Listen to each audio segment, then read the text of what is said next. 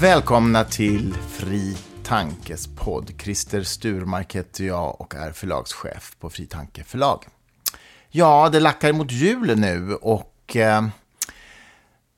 på julen kan man ju passa på att fira gossebarnet som föddes på juldagen för mycket länge sedan och som i 30-årsåldern kom att revolutionera världen. Jag tänker förstås på Isaac Newton som föddes den 25 december 1642 och som faktiskt la grunden för den moderna naturvetenskapen. Fri Tanke förlag är ju i stor utsträckning ett vetenskapsförlag och vi har ju precis släppt bland annat boken om årets Nobelpris i fysik, upptäckten av gravitationsvågorna. Nobelveckan stundar ju som bekant.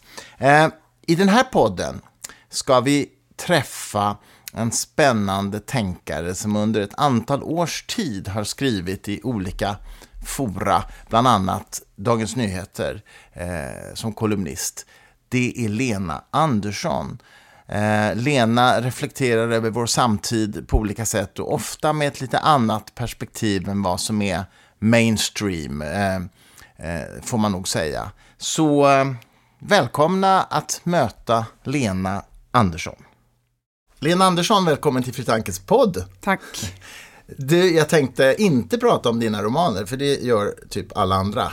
Utan jag vill prata med dig om lite andra saker. Men du skriver ju nu igen i DN, för du gjorde ett uppehåll ett tag, eller hur? Ja, jag har ett litet uppehåll nu igen faktiskt. Men jag har hållit på 2 år nästan sedan mitt senaste uppehåll. Ja.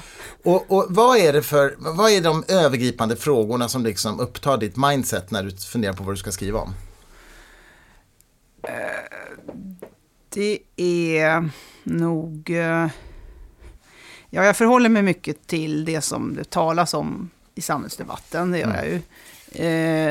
Och det som kanske ligger och puttrar under ytan och mellan raderna. Mycket skatter har det varit på sistone, va? Nej, det var bara en och sen en för 1,5 år sedan. Okay. Men det är ett bra exempel att ta tag i, för att det är just så här när jag märker att alla har samma åsikt i stort sett, eller att kanske inte alla har samma åsikt, för det är aldrig sant, utan att det är en åsikt som inte behöver förklara sig, utan som är den som är rådande. Då blir jag intresserad av att skriva om det på något sätt. Och håller jag med om den åsikten så kanske jag inte säger så mycket. Nej, okay. Men om jag på något sätt känner att här blir det för massivt stöd för någonting som man kanske inte egentligen har redogjort för sig själv varför man ska tycka så. Då gör jag en viss ansträngning att tänka vidare på frågan. Så det är någon slags dekonstruktion du sysslar med ändå? Eller analys åtminstone av konstruktioner?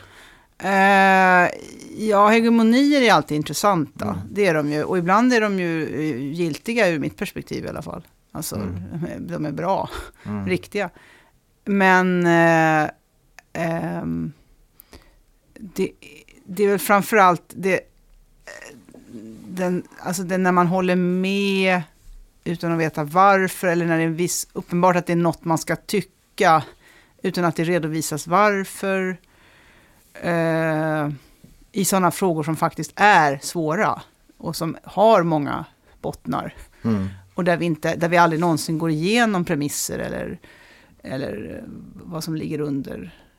Får jag fråga en övergripande sak först innan vi går in på olika sådana här ämnen kanske. Upplever du att du har förflyttat dig i din samhällsanalys under 10 år? Alltså, tycker du något idag som du inte tyckte för 10 år sedan?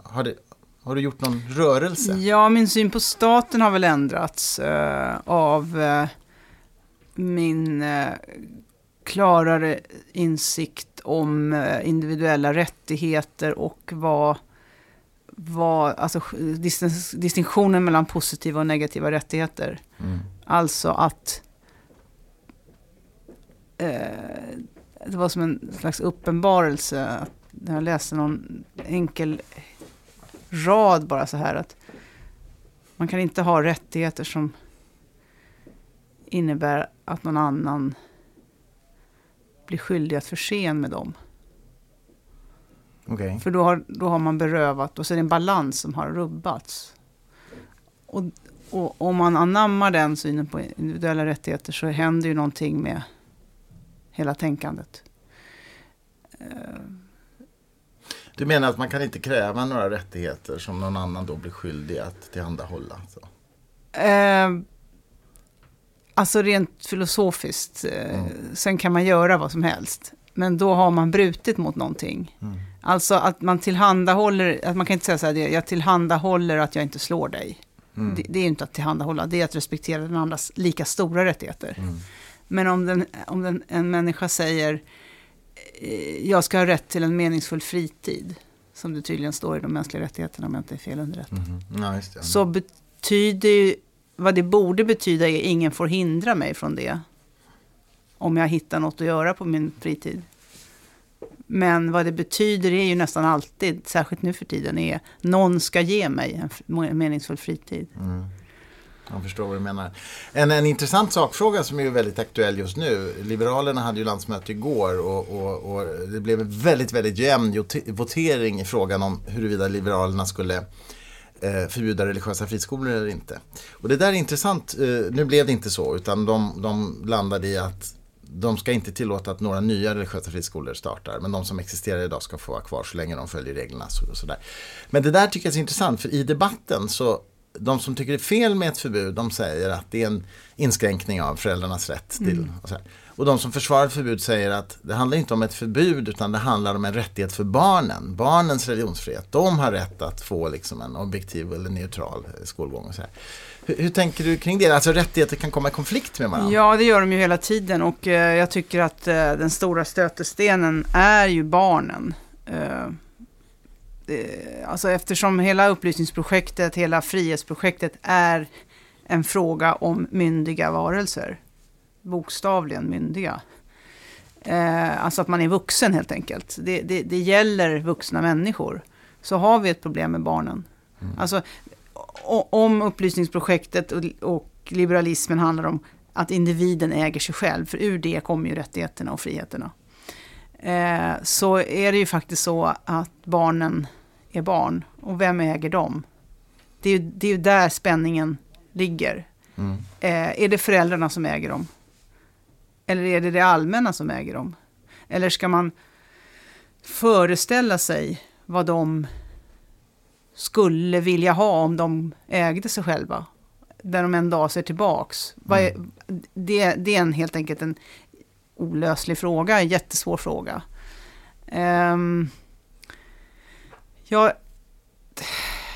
Alltså, frågan om religiösa friskolor, den här är ju en klar kompromiss då, som de har landat i det här partiet.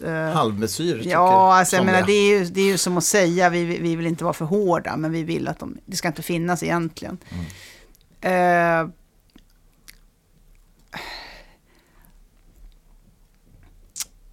Jag är lite insatt i egentligen vad som är religiöst i de religiösa friskolorna.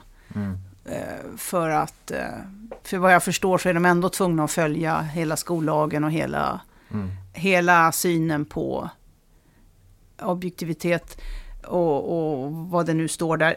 Det är väl ett värre problem att vad jag förstår så står det i skollagen eller undervisningsstadgan eller vad det heter, att det inte finns att läraren inte ska dit och förtrycka med sina normer, och läraren ska vara någon sorts, jag vet inte exakt hur det står, men har inte Åsa Wikfors något passage om det i sin bok om att läraren får inte utöva makt eller...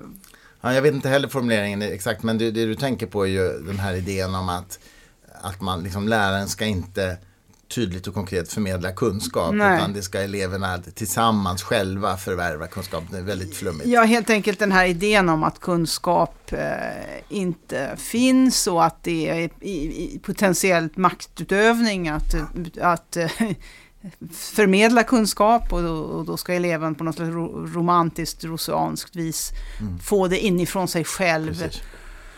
Och man ska göra en bildningsresa på egen hand, och det där har man ju, det är väl ett missförstånd egentligen från den tid. Man måste ju ha något att stå på för att kunna bilda sig vidare själv. Man måste börja någonstans. Och jag tror att det är också en sammanblandning utav så att säga en ogillande av auktoritetstro, vilket ju är rimligt, men det är inte samma sak som tillit till expert. Alltså den som kan mer än dig ska man ju rimligen ha tillit till i den kunskapsförmedlingen. Men jag tror att det handlar om någon slags, något ogillande av blind auktoritetstro så att säga. Det är det man inte gillar. Och så försökte man då säga att läraren får inte vara för mycket sån auktoritet. Men i själva verket så är det ju att lita. Vi måste ju hela tiden lita på experter. Vi kan inte undersöka allt själva. Så det är någon slags sammanblandning. Ja, nej men precis. Och när vi ska söka kunskap så är man ju lite korkad om man inte går till de som ägnar sig åt området. Ja. Alltså, vill man veta någonting om snö så kanske man inte pratar med någon som aldrig har sett snö. Nej.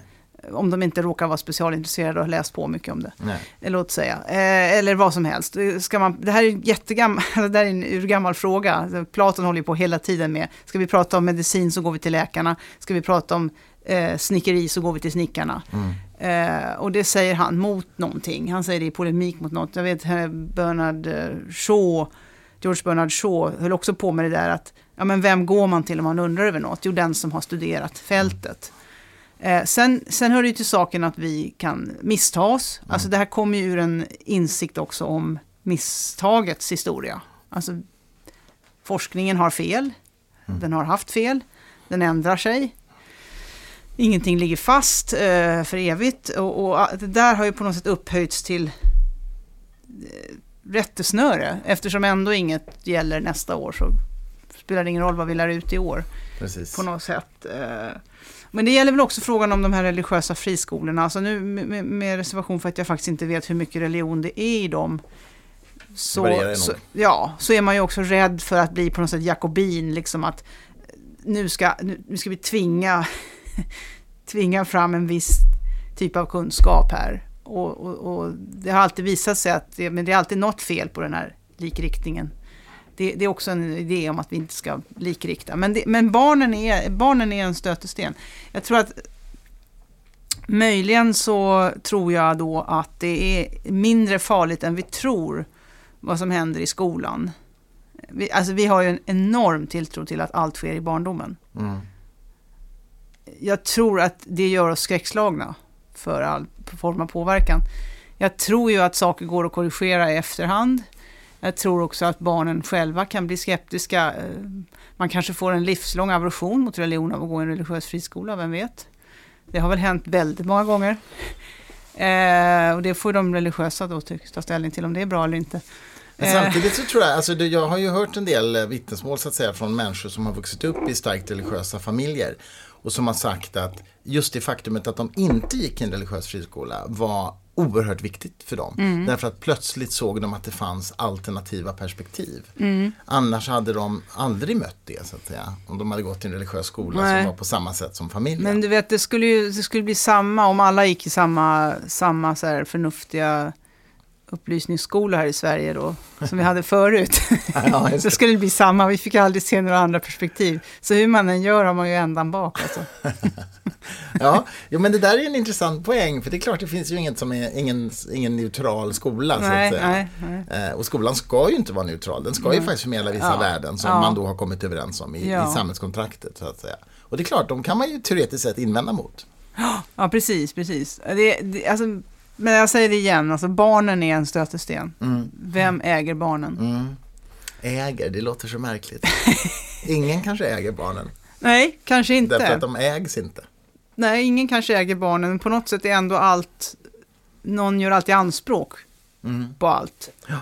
Och då blir det en strid mellan föräldrar och det omgivande samhället. Men det är intressant det du säger om sanningen, den här relativiseringen nu. Och det är ju så intressant därför att sådana som du och jag som hävdar att det finns objektiva sanningar, får ju ofta kritik för att det skulle vara dogmatiskt eller fyrkantigt att tänka så. Samtidigt är det ju så att det är ju faktiskt en förutsättning för att kunna ha fel. Alltså, om det inte vore så, då kan man ju aldrig ha fel. Därför det finns inget rätt och fel. Nej, men de som brukar kritisera de har ju inget emot att folk har fel. Alltså. Nej, så visst är det paradoxalt? Ja, det blir paradoxalt, ja. För de är liksom inte relativister fullt ut då.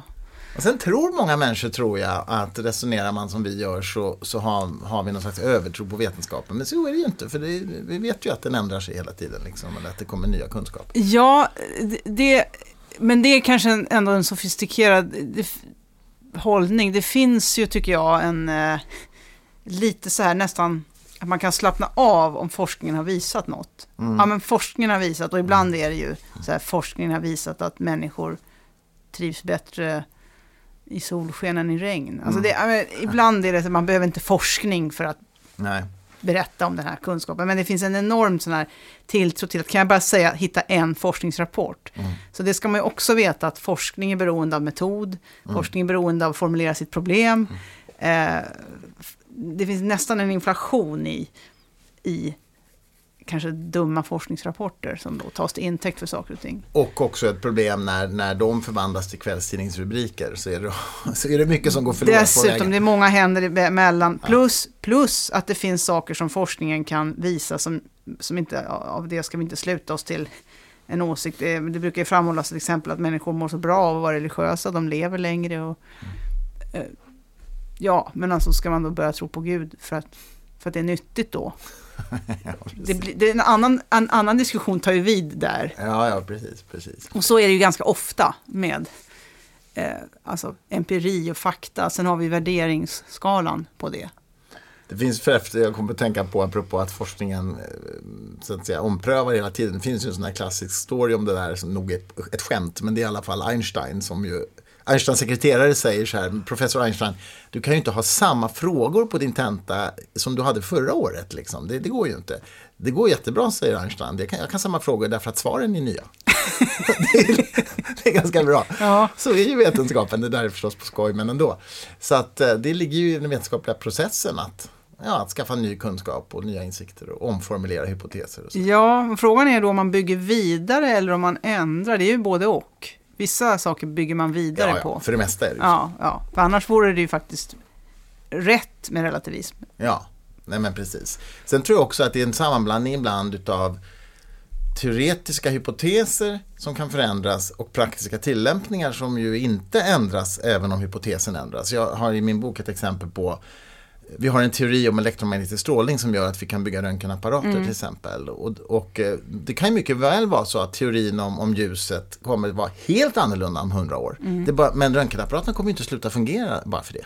Utan de funkar i alla fall. Ja, du menar att de råkar fungera då, eller? Nej, jag menar alltså... vad jag menar är att hypotesen om ljuset, elektromagnetisk strålning, var tillräckligt bra för att bygga röntgenapparater. Ja, just det. Och sen kanske den då vidareutvecklas och skulle rent teoretiskt kunna bli en helt annan tolkning av ljus. Ja. Som man verkligen säger, vi hade fel förut. Men då upphör de inte att funka. Men tillräckligt rätt ändå för att det här ska funka. Tillämpningen funkade så att säga. Så att, ja, precis. Men rent principiellt kan ju faktiskt själva teorin, jag menar, ta relativitetsteorin som verkligen säger att rumstiden är något annat än vad man trodde på Newtons tid. Det var verkligen fel. Ja. Men tillämpningsbart var det ändå. Fel, men tillämpningsbart. Ja, alltså min misstanke är väl att de har fel fortfarande. Kommer att visa sig då. Ja, så att, men de agerar ju som om de hade rätt. Men när de talar om det. Men du frågade också hur jag väljer mina ämnen och det är ju någonting som jag, alltså eftersom jag är faktiskt ändå författare och skönlitterär författare, så mitt intresseområde är ju människan och människans relationer och hur människan agerar, och snarare kanske än hur elektromagnetiska strålar eller elementarpartiklar fungerar. Det finns där i, och det behöver man ha koll på någorlunda. Men det intressanta med människokunskapen är ju att den var ju utvecklad tidigt, tycker jag. Menar du hos dig? Eller? Nej, hos mänskligheten. Inte hos mig. Nej, inte hos dig. Utan den var ju väldigt, vi vet inte, tycker jag, så särskilt mycket mer om människans beteende än för. De visste väldigt mycket redan för 2000 år sedan. De fattade hur människor fungerar psykologiskt. Man känner igen det. Det är inte förlegad kunskap. Så det är inte riktigt det som går framåt, kunskapen om människan.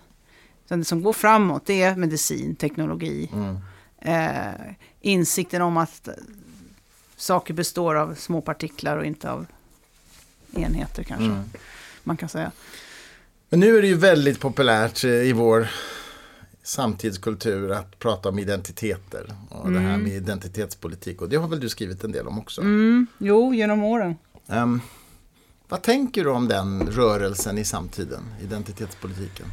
Ja, alltså de som nu har anammat den helt och fullt är ju alltså högernationalister. Identitär idé tror jag de kallar. Just det. Någon sorts plattform de har. De använder sig av samma metoder, diskursanalys, normkritik som har varit en progressiv verksamhet ganska länge. Och det är därför tror jag som också folk ser det här och blir väldigt obekväma inför identitetsfrågan. Men skulle du säga att det fortfarande är en progressiv vänsterrörelse och nu har blivit en högerextrem? Ja, jag tycker jag ser väldigt tydliga likheter med att man tittar på hur man bestämmer sig för en grupp och dess gränser. Att det är en gemenskap, en automatisk gemenskap som i stort sett inte kan ifrågasättas. Och sen tittar man på hur den har det, behandlas, hur den omskrivs, hur man talar om den. Och sen så ägnar man sig åt att ifrågasätta det.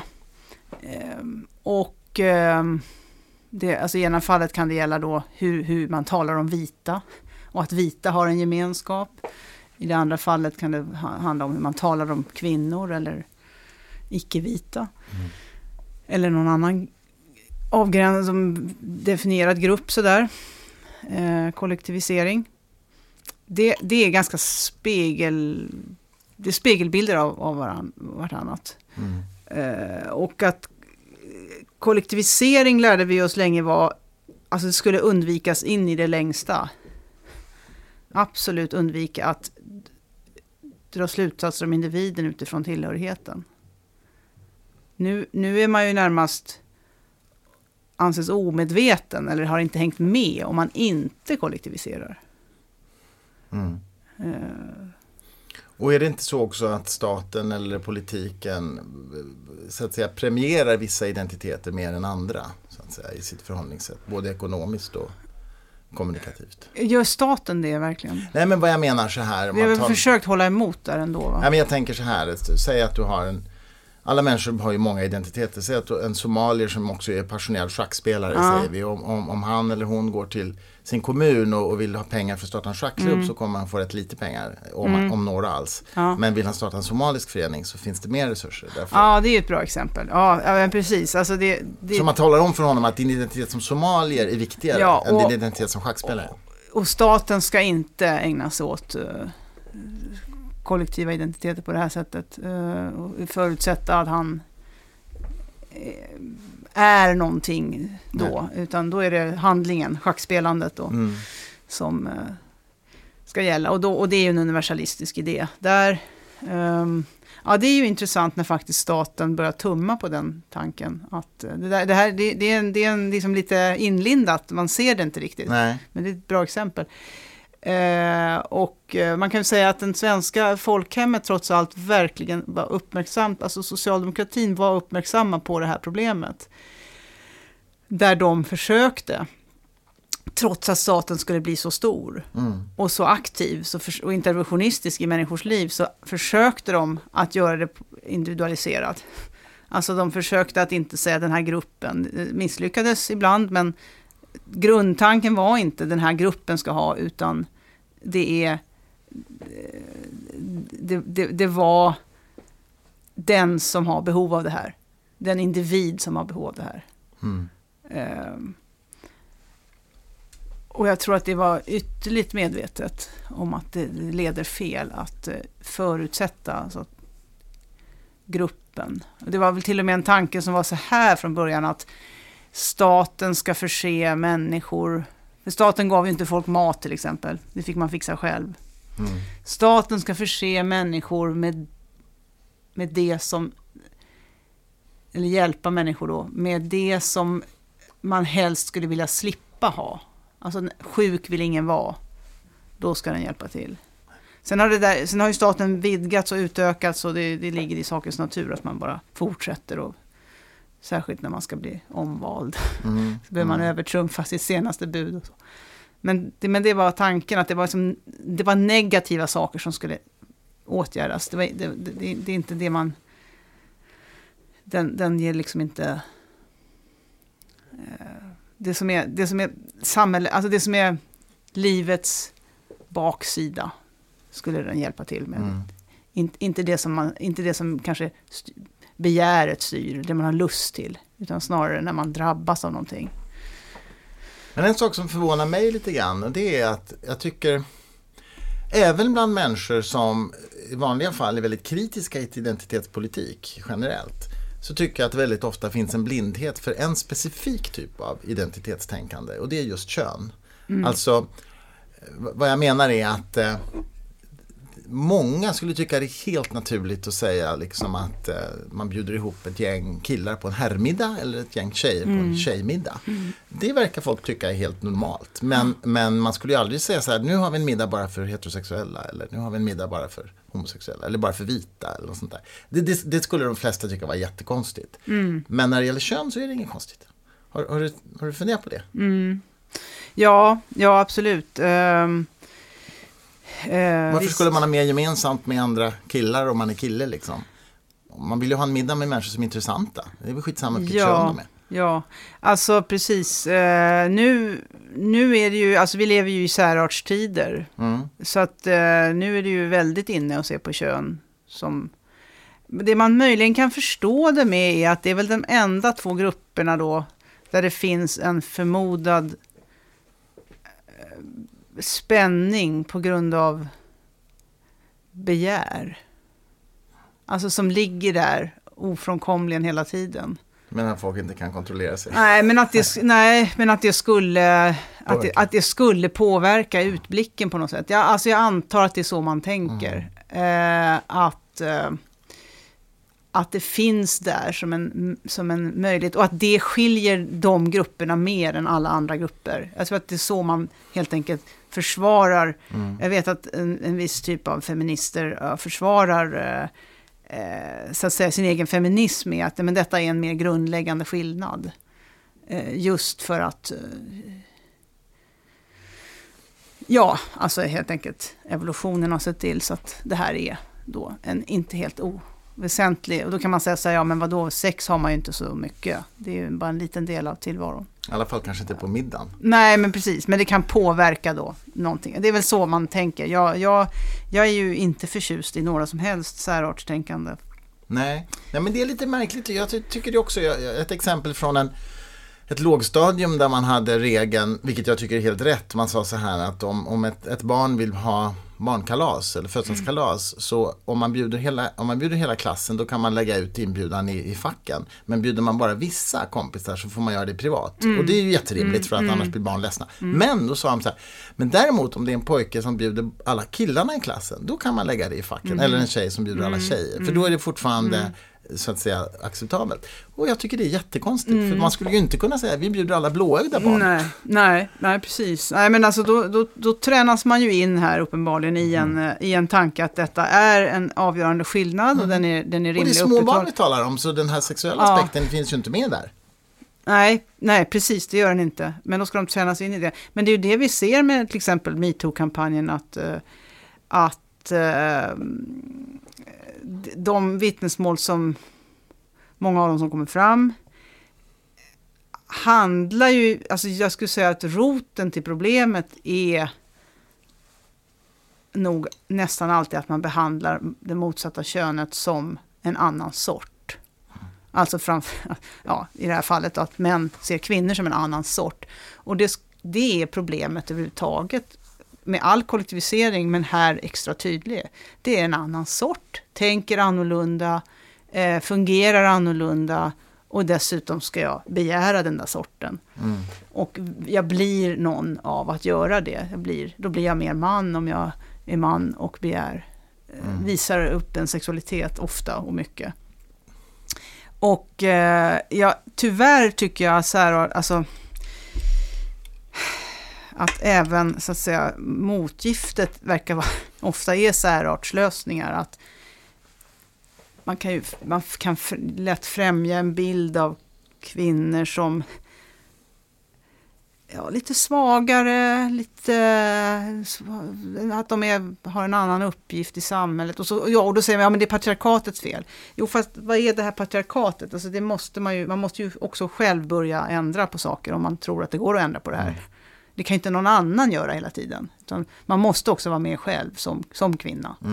Och inte gå med på att man är en annan sort. Eller att förnuftet är manligt. Eller att mjuka värden är kvinnliga. Ja. Alltså då har vi redan låst fast oss i det här. Och då följer liksom resten med det. Men tror du inte att MeToo-kampanjen ändå huvudsakligen är bra? Att det liksom har en effekt som behövdes?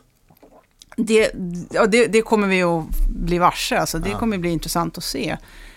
Jo, men jag tror att det kommer fram, även om det kanske är grovt och lite... Alltså just nu väller det fram på något sätt som inte går att... Alltså det finns ingen öppning för diskussion egentligen. Nej. Och det är aldrig bra.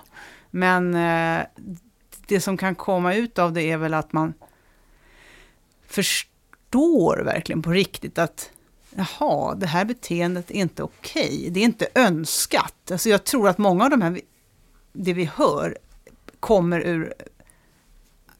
Alltså de männen som har gjort sig skyldiga till vissa saker trodde nog någonstans att det var önskvärt beteende. Alltså att de smickrade, att de visade uppskattning. I vissa fall kanske. I vissa fall. Jag tror inte att de bara, efter inte våldtäkt. Nej. Men det är mycket annat här. Det finns ju vittnesmål om allt från blickar till våldtäkt. Alltså att man kanske det kommer ut av det, att man förstår att nej, men alltså man kanske ska faktiskt alltid respektera integritet. Och att en människa inte vill saker för att hon är kvinna, kanske inte vill ha en viss typ av komplimanger ens alla gånger. Att man tänker alltså en liten impuls där till att inte säga allt man tänker på eller någonting. Men det är klart, det är ju svårt. Det är svårt, alltså det är sköra situationer vi talar om.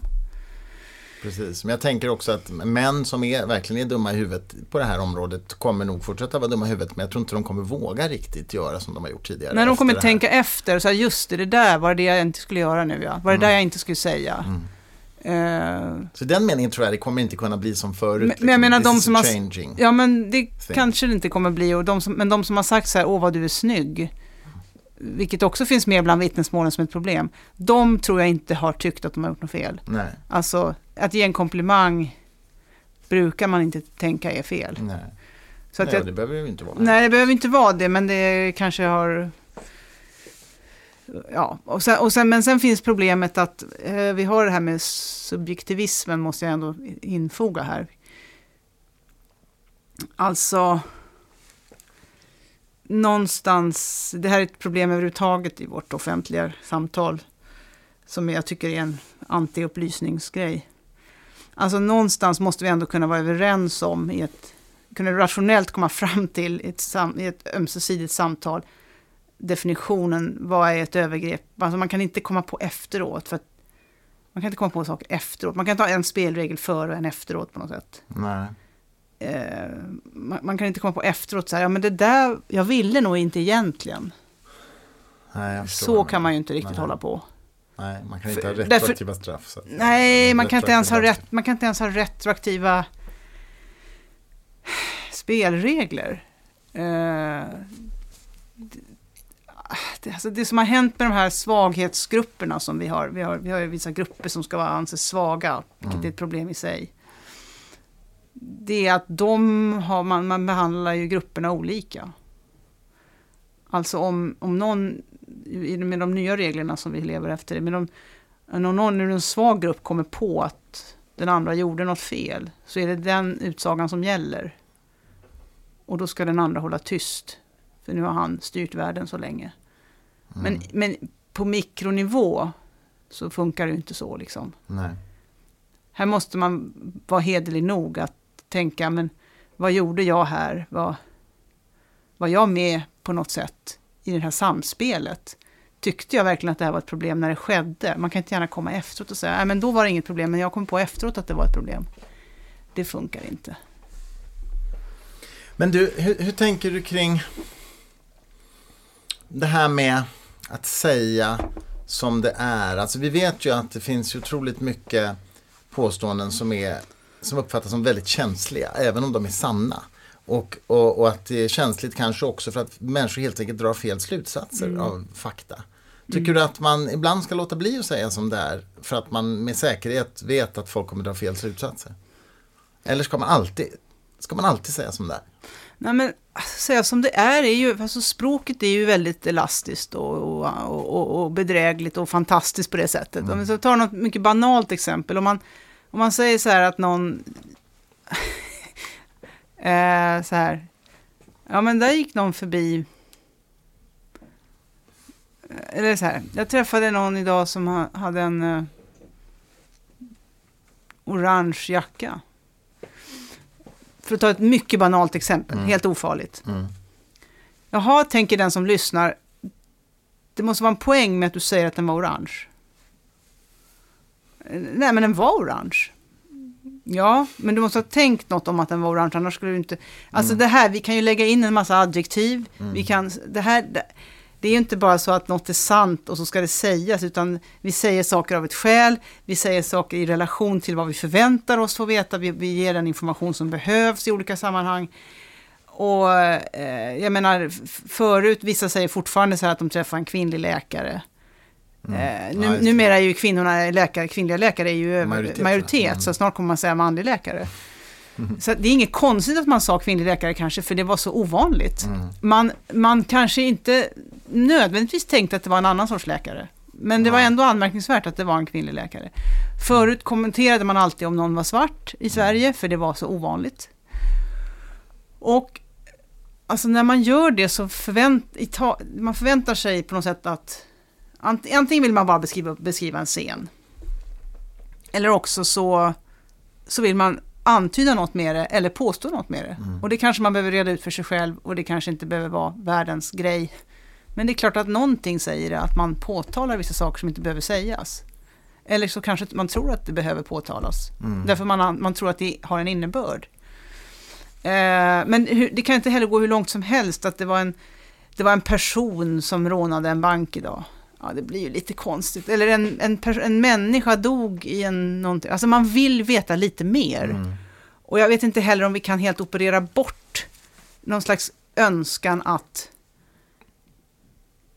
få syn på världen. Så man vill se scenen framför sig kanske. Man vill en person... Ja, det var en person, men alltså det var i motsats till ett djur. Det var inte ett djur, det var en människa som var här. Men jag tänker kanske på lite mer, jag tänker på en annan aspekt liksom, att vissa... Jag talade med en intelligensforskare på KI härom veckan och om det här med, om man mäter IQ, det finns ju sådana standardiserade IQ-tester, så fördelas ju då IQ:n hos en befolkning som är enligt en normalfördelningskurva. Och då är det tydligen så att män har en bredare normalfördelningskurva än kvinnor.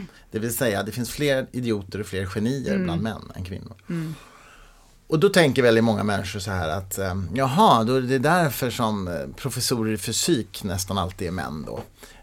Men då visar det sig att om man mäter professorer i fysik, kolla deras IQ, så ligger de inte i den där lilla högsta biten av genier som då. Så att det är inte en förklaring. Men väldigt många människor tror jag skulle tro att en bredare normalfördelningskurva hos män förklarar varför det är mest män i vissa sådana kvalificerade eller liksom analytiskt avancerade yrken. Men det är det alltså inte.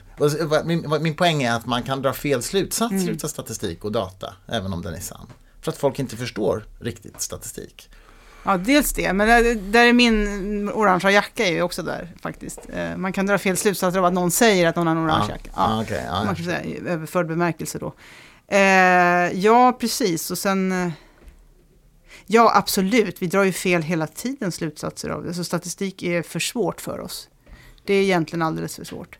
Och att det är fler genier då, om vi nu ska använda det ganska vaga begreppet. Ja, men väldigt högt IQ. Ja, och IQ är också en väldigt speciell sorts mätform. Men det finns ju standardiserade test former för det som man kallar för IQ ändå. Ja, just som det. Internationellt standardiserat. Ja, men absolut. Men det är en viss typ av tänkande kanske just det. som det mäter. Man kan fråga vad det mäter. Ja, men något mäter det. Något mäter det, absolut. Och då är det fortfarande så att det är så oerhört få män som är där uppe. Och det är tillräckligt många kvinnor för att för att det inte ska vara så problematiskt. Men vi stirrar oss blind på den här lilla olikheten. Narcissismen i de små skillnaderna som man brukar säga. Men, och vi nämnde Åsa Wikfors förut som har skrivit boken Alternativa fakta. Jag lyssnade på ett föredrag hon hade för en massa journalister. Det var rätt intressant apropå journalistetik. Hur hanterar man vetenskapliga resultat? Och då gav hon dem en uppgift som de skulle fundera på. Och det var så här, anta att det kommer fram vetenskapliga resultat som klart signifikant statistiskt visar, och det har upprepats och det har liksom peer-reviewats och allt vad du vill, som väldigt tydligt visar att män har en avsevärt högre IQ i genomsnitt än kvinnor. Så är det ju inte, men hon gör det som ett tankexperiment. Anta att detta kommer fram. Hur skulle ni som journalister kommunicera det? Hur skulle ni hantera den informationen? Och det var rätt intressant, för de blev rätt stressade över den liksom tankeexperimentet. Det var inte lätt för dem att hantera. Nej, jag förstår det, för att vi har ju länge lärt oss att värderingarna vi har om mänskliga rättigheter, någonstans har vi gjort ett hopp här, att det grundar sig på att vi är likadana. Och det är farligt att grunda det på, alltså värderingar behöver ju inte grunda sig i det. Man kan ju ha jämlikhet som ideal, lika rättigheter och sånt, just för att man inte har samma förutsättningar. Det är som att det är så här underligt egentligen att vänstern har hängt upp sig väldigt mycket på att biologin ska inte vara viktig. Alltså att det är miljön som avgör en människas position. Och inte alls någonting som är gener eller något som... Och det borde egentligen borde det vara tvärtom. Att de säger, nej men eftersom människor är olika, men lider på samma sätt av fattigdom eller så ska man omfördela. Men man har hängt upp det på att nej men eftersom vi är lika så borde vi vara lika i utfall. Just det. Och så har mer som konservativa, och även nej det är nog liberaler som har tänkt att människorna har samma chanser.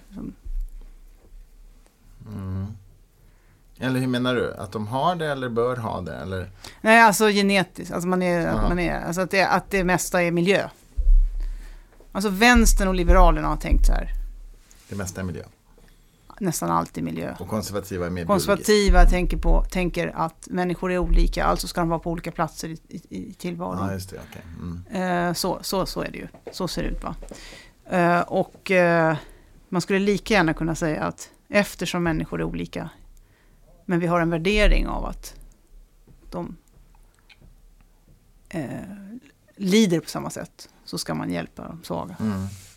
Men jag tycker också att det har skett en förändring i vissa sådana där begrepp över tid. Ta till exempel det begreppet religionsfrihet. För liksom 30 år sedan så betyder det, i någon mening så betyder det rätten att behandlas lika oavsett tro. Nu börjar det betyda rätten att behandlas olika på grund av sin tro. Förstår du? Trots att det är samma begrepp. Men det har fått en annan innehåll.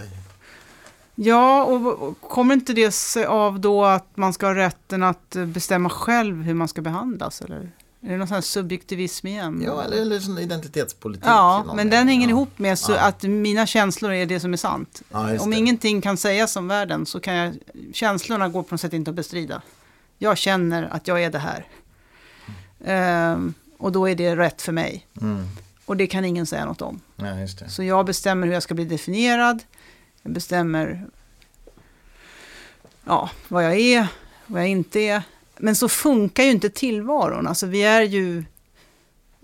är ju i samspel. Man kan inte ensidigt bestämma vad man är. Det är inte rimligt. Nej. Och det märkliga är ju att den där relativistiska hållningen ju blir verktyg för högerpopulister eller för liksom nationalister som du var inne på förut, eller Trump liksom med sin post-truth, alternativa fakta. Eller hur? Alltså den här postmoderna synen på sanning går ju Trumps ärenden liksom, utan att det nog var tänkt så att säga.